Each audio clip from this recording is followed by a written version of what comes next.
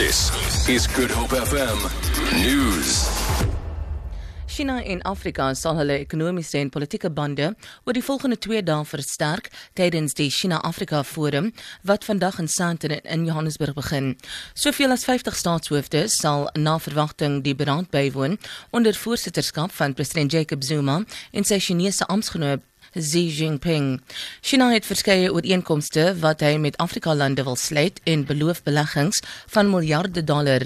Sjina het die afgelope 15 jaar groot invloed in beleggings in Afrika ontwikkel en teen die einde van verlede jaar was handel en belegging tussen Sjina en Afrika bykans 200 miljard dollar werd. Die handelsbalans is egter grootliks in Sjina se guns. In die eerste helfte van die jaar het belegging egter met 40% geval weens lae kommoditeitspryse en 'n flouer wêreldekonomie.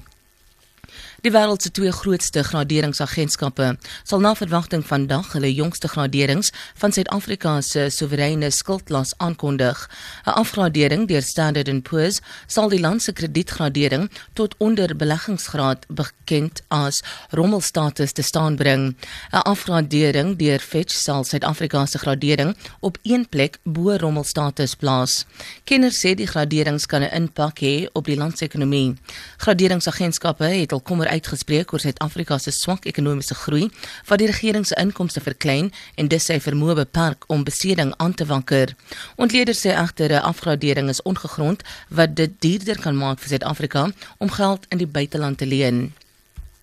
80 mense is dakloos gelaat na 'n brand in die Joe Slovo informele woongebied naby Langa buite Kaapstad. 'n Woordvoerder van die brand- en reddingsdienste, Theo Lane, sê die brand het omstreeks 3:30 ontstaan. 20 strukture is in puin gelê. Geen sterftes of beserings is aangemeld nie. Lane sê die oorsaak van die brand is onbekend. Stakende en houlede in die parlement kry vandag terugvoer oor die finale hersiene aanbod wat die vakbond voorlopig aanvaar het. Het die staking deur werknemers in die parlement Woensdag afgelas nadat 'n aanbod oor uitstaande prestasiebonusse aanvaar is. Die voorsitter in die parlement, Sitembiso Tembe, sê die finale aanbod moet 2 voorwaardes insluit: dat werkers wat aan die staking deelgeneem het, nie geviktimiseer mag word nie en dat die geen werk, geen betaling beginsel nie toegepas sal word nie. Tembe sê indien daar aan die eise voldoen word, sal die werkers maandag weer op hulle pos wees. Die staking het bykans 'n maand geduur.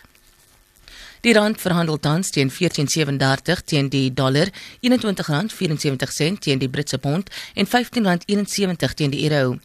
Goud verhandel teen $1,062 per fyn ons en die prys van Brent-olie is $44.10 per vat. Vir Good Hope FM nuus, ek Sandton Rosenberg.